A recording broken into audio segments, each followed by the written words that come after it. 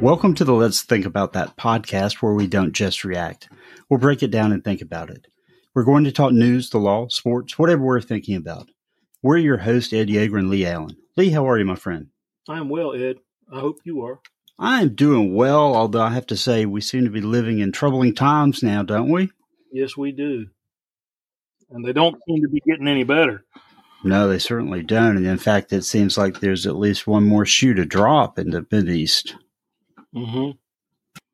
At least one. We talked about this last week and what might be holding Israel back. There have been stories that the Biden administration has asked them to hold off while they're working out deals to try to free some hostages. And then there was another story that they asked them to hold off while they were putting more air defense in place to protect American troops in the region. Not sure what the truth is of any of these stories, but in any event, full-scale war has not broken out yet. Well, insofar as we know. True. We did find out today via the Wall Street Journal that there have been what I would say is significant U.S. casualties, and we weren't told about those. 24 servicemen injured in the last couple of weeks. At least 13 attacks on U.S. personnel in the area. Right. And those attacks have, to our knowledge, gone unanswered. And while we're grateful that all 24 service personnel have returned to their jobs, I think the American people needed to know pretty quickly that had happened. And they didn't find out until, I think it's been a couple of weeks. And that's not a good sign. And the commonality seems to be that every organization attributed with attacking U.S. forces receives backing from Iran. That's exactly right. And today, the Israelis accused the Iranians openly of providing training, intelligence, weapons, cash to Hamas to carry out these attacks. And speaking of that, did you see the videos that Israel released, I guess it was a couple of days ago, where they were interrogating 6 Hamas members who had been captured on October 7th? They were all saying that they were offered $10,000 and an apartment in exchange for participating in the attacks. And that money comes from the American taxpayer, and Iran, and there may be some other countries that provide support. The UN provides support, and Hamas steals it, just like they do the money we send. So it's as you said, it seems to be closer to a boil than it was last week. Yeah, and the other side of the story, I think, has to be the protests which are going on. We mentioned that last week, but they've only accelerated across college campuses as well as in large cities here and around the world. And they can only be described as, well, they're saying pro-Palestine, but essentially anti-Israeli and anti-Semitic protests that are going on, and the scope of which is shocking to me. Yeah, and anti-American. You're right. And we are 80-some years post-World War II.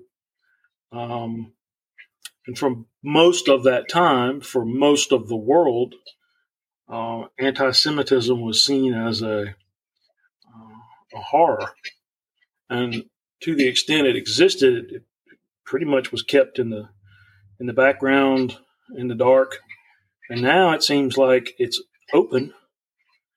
I saw a poll where Americans aged 18 to 24 and 25 to 30 something were all felt that, or not all, but the majority felt that the Hamas terrorists were justified in doing what they did because Israel had done something. I'm not sure what. They buy into the propaganda that Israel is a usurper, and an occupier. Well, they are an occupier, but they're an occupier of lands that they conquered from, in the case of Gaza, Egypt.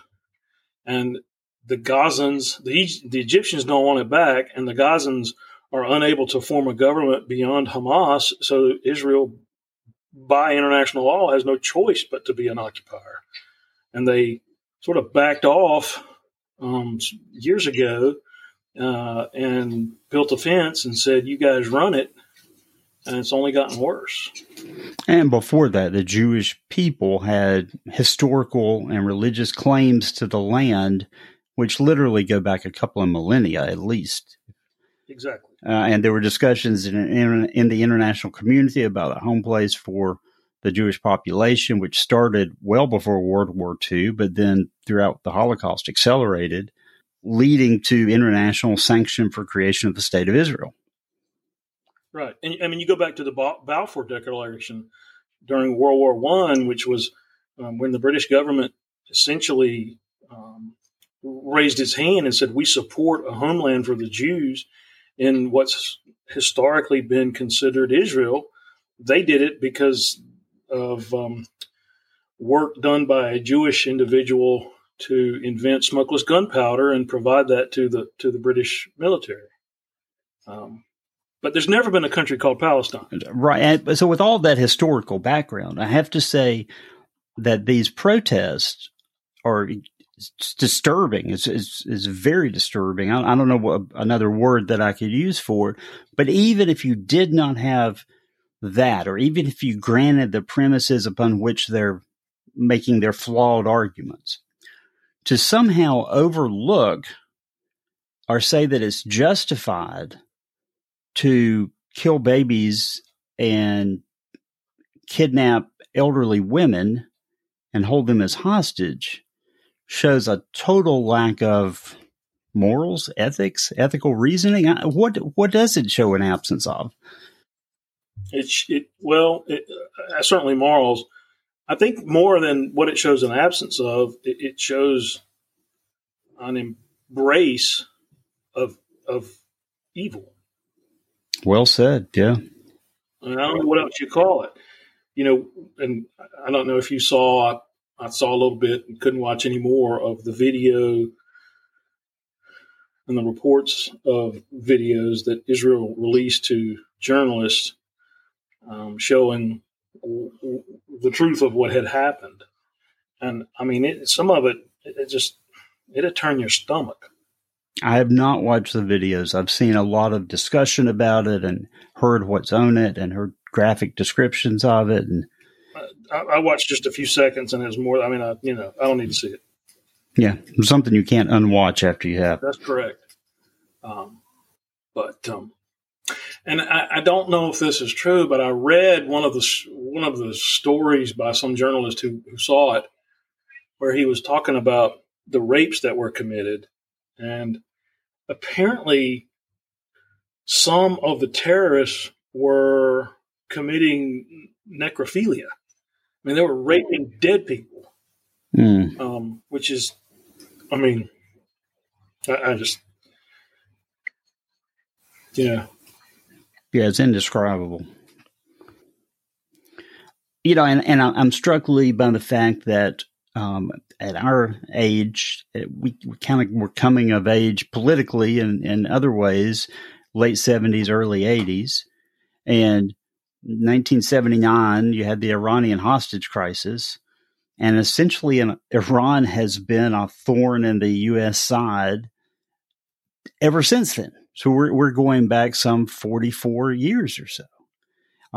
And how many American deaths can be laid at the feet of the Iranian mullahs? And yet we're not taking any strong action against them. And they won't even, and this is the part that I find most maddening. The Biden administration will not even use the word Iran when they're discussing this.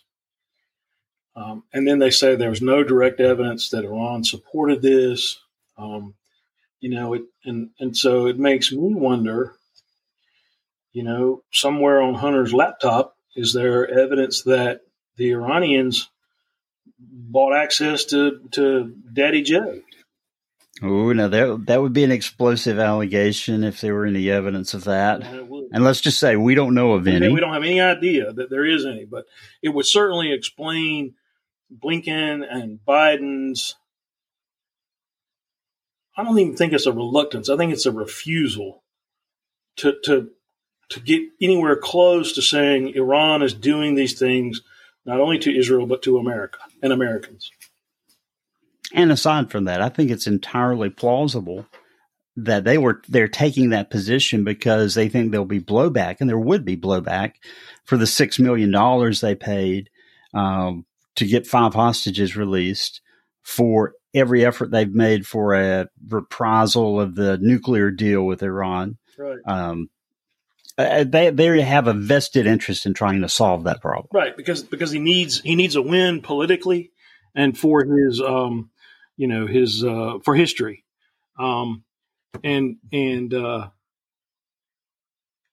Even as recently as this week, the president was talking about there can still be a 2-state solution. Yeah. I'll have some of what he's drinking. Well, this is the third term of Barack Obama in many ways. And so it's simply following that policy that Obama tried to make nice with Iran. And you see what happened with that. But already when Biden is talking about a 2-state solution, you're already starting to see a turn from how strongly he supported Israel when this happened to starting to caution Israel publicly not to be too mean to the Hamas people when they attack them. Right. Kill them nicely, I suppose. I guess so. And let's just say this is an ugly situation, and it will get even uglier when and if there's a ground attack. And there will be. Because there will be many civilian casualties. There will be children who are hit by the Israelis, just as there have been children hit by Hamas. And that's not to say that there's some type of moral equilibrium there. It's because Hamas has refused to allow many of the civilians in the northern part of Gaza to leave the area. Right.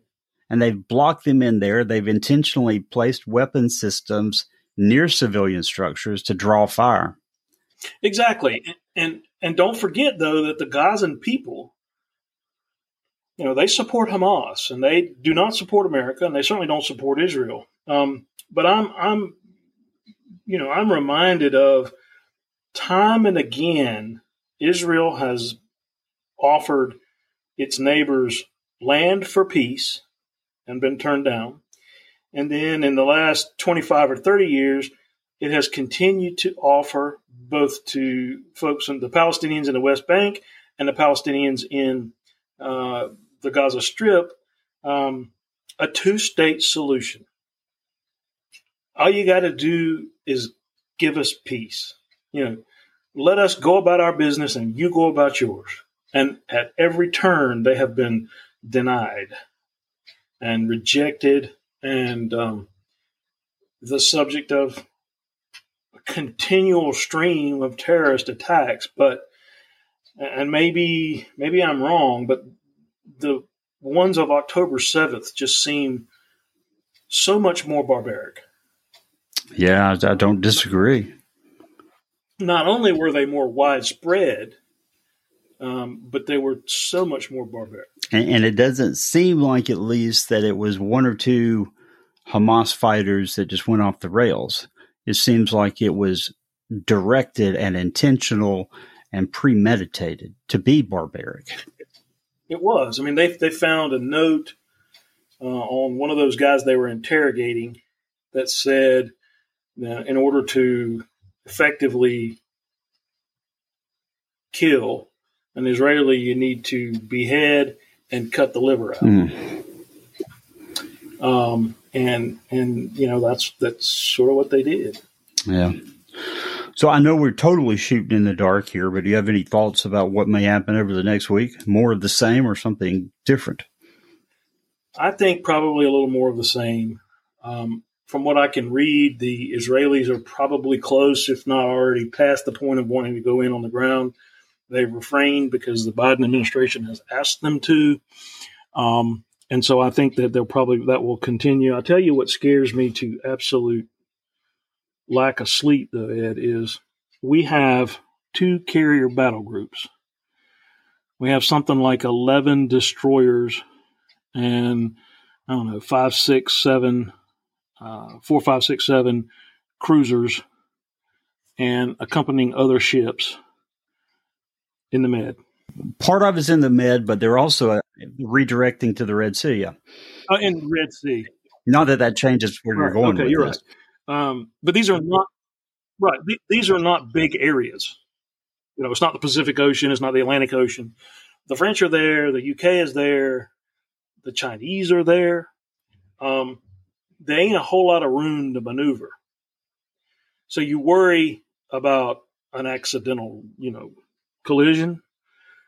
But more importantly, I worry that the Iranians will put all their marbles in one basket, and that is to take out an American ship in basically a catastrophe, and boom, we're at war with Iran, whatever.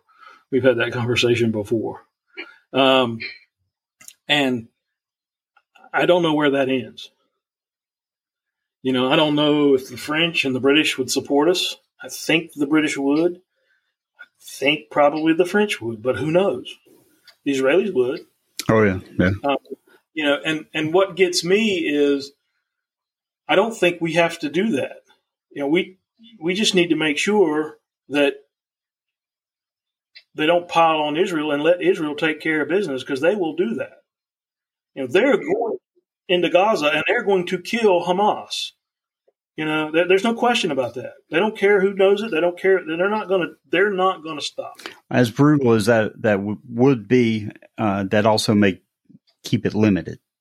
Yeah, and we hope it does. But to your scenario, however, I think one thing you can predict is that there would be a splinter in NATO, because Turkey is not going to go along with attacks on Iran. They're already criticizing us and criticizing Israel. And praising Hamas. And Erdogan said yesterday or this morning that Hamas was not a terrorist organization. They were jihadis fighting for independence or something like that. And, I saw some folks saying we ought to kick Turkey out of NATO. And I don't know that that's not a bad idea, but that's probably for another day. But you're right. When the bullets start flying, for all intents and purposes, they're going to align themselves with the bad guys. And while this would be a little different from the possible accidental, something happening accidentally with the forces there, or Iran putting all their eggs in one basket, Russia also has made an announcement in the last week, just a reminder that our ships are now within range of their hypersonic missiles. So, thanks, Vlad, for weighing in on that. Yeah. Maybe I'm naive, but I guess I think Vlad thinks more rationally than that. I hope he does. And I'm not sure that the Russians are as capable as they would have us believe. And I don't think they have the ability to project force. Surely he wouldn't do that. Surely not. Or as you advised us not long ago, FAFO. Yeah, correct.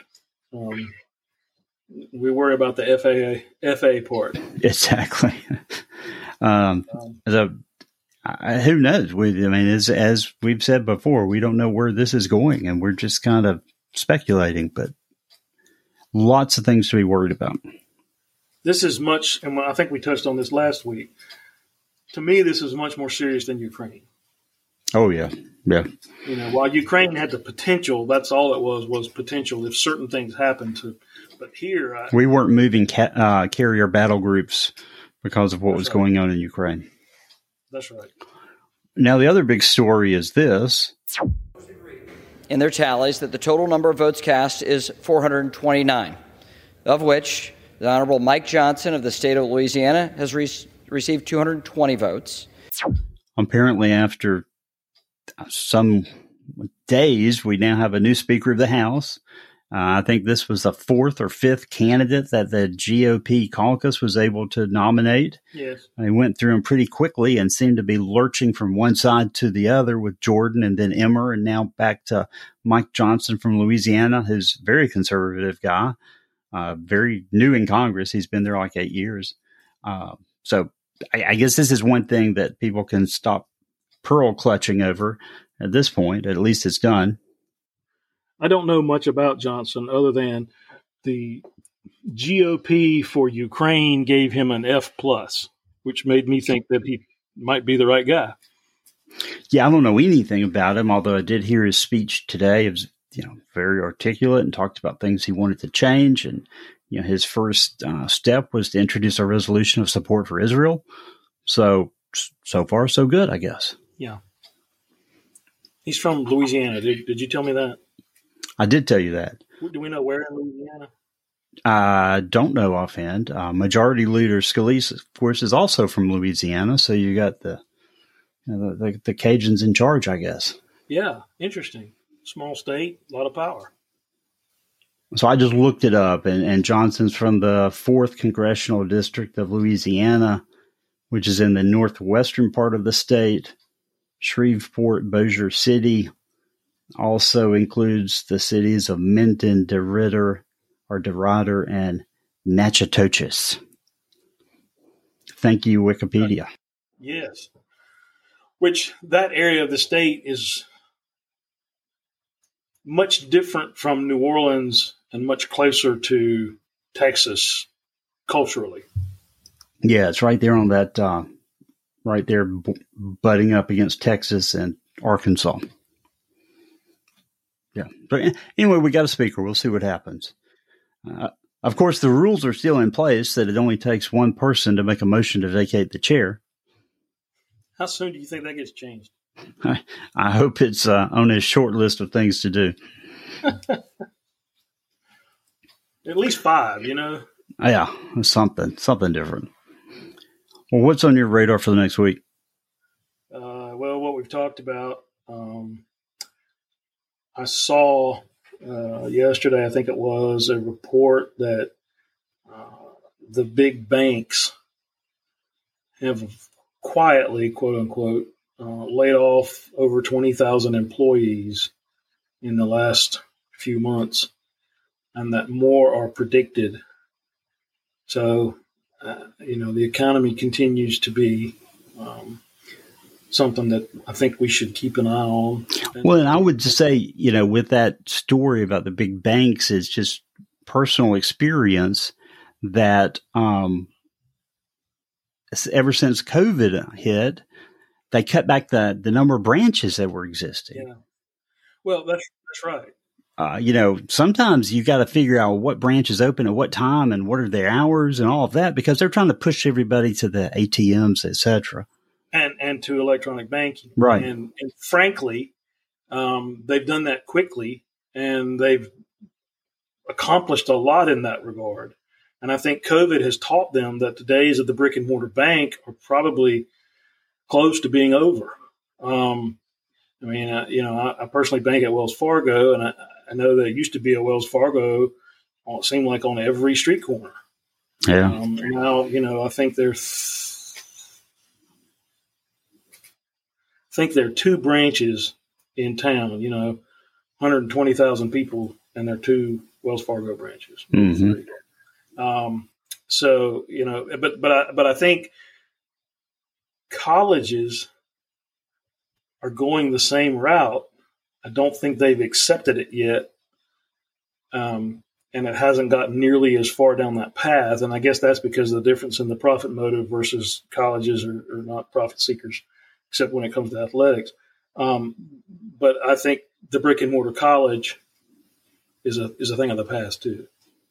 Interesting. Yeah. We've certainly seen a growth in online education, and the like. I got an online degree a few years ago, so I know it certainly has done a lot. But also, I remember those college days as an undergrad, and it was, I can't imagine not having that experience. Yeah, yeah. And then the other thing on my radar is, World Series starts Friday. That's right. You got a pick in the World Series? Rangers in 5. What's on your radar? Well, a couple of things, I guess. I saw this article. It came out earlier in the week about Ted Budd, who's a North Carolina politician. He released information on the State Department. I guess this fits in the category of culture wars, but he released information that the State Department has put out new guidelines regarding transgender employees in the workplace. And they have said within that guidance that they have put out that all employees should be addressed by the name, pronouns, and honorific that they use in their interactions. Now, what's interesting is that it goes on to say that intentional use of an incorrect name, pronoun, and/or honorific, also known as misgendering, could, depending on its severity and pervasiveness, contribute to a hostile work environment and constitute misconduct up to disciplinary action, including firing. So the State Department is saying that if you misgender somebody, you can be fired. Is that constitutional? That's a good question. Even beyond that, what about civil service protections? And what about the idea that, well, forget the idea of traditional, values and that men can't become women and women can't become men. Forget that. That seems to be out the window of the State Department. So that's just the latest in the culture wars. I don't know what's going to come of it. Yeah. Nothing good, probably. No. The other thing I had on my list is just, with everything going on, as we mentioned before, as of now, there have been at least 13 attacks directly on the U.S. military and at least 24 service members injured. That we know about. Could be more. So just, remember the troops, keep them in your thoughts and prayers for what's about to happen. Yeah, absolutely. Oh, and we're 12 days from college basketball. Well, that's something to look forward to. If we're still here. If we're still here, yes. If we're still here, we're going to need some entertainment. That's for sure. We are indeed. Well, that's all I got for today. All right. Thanks for tuning in for another episode of the Let's Think About That podcast. You can email us at comments@letsthinkpodcast.com. If you've enjoyed this show, click subscribe with your podcast provider, leave us a review, and tell your friends.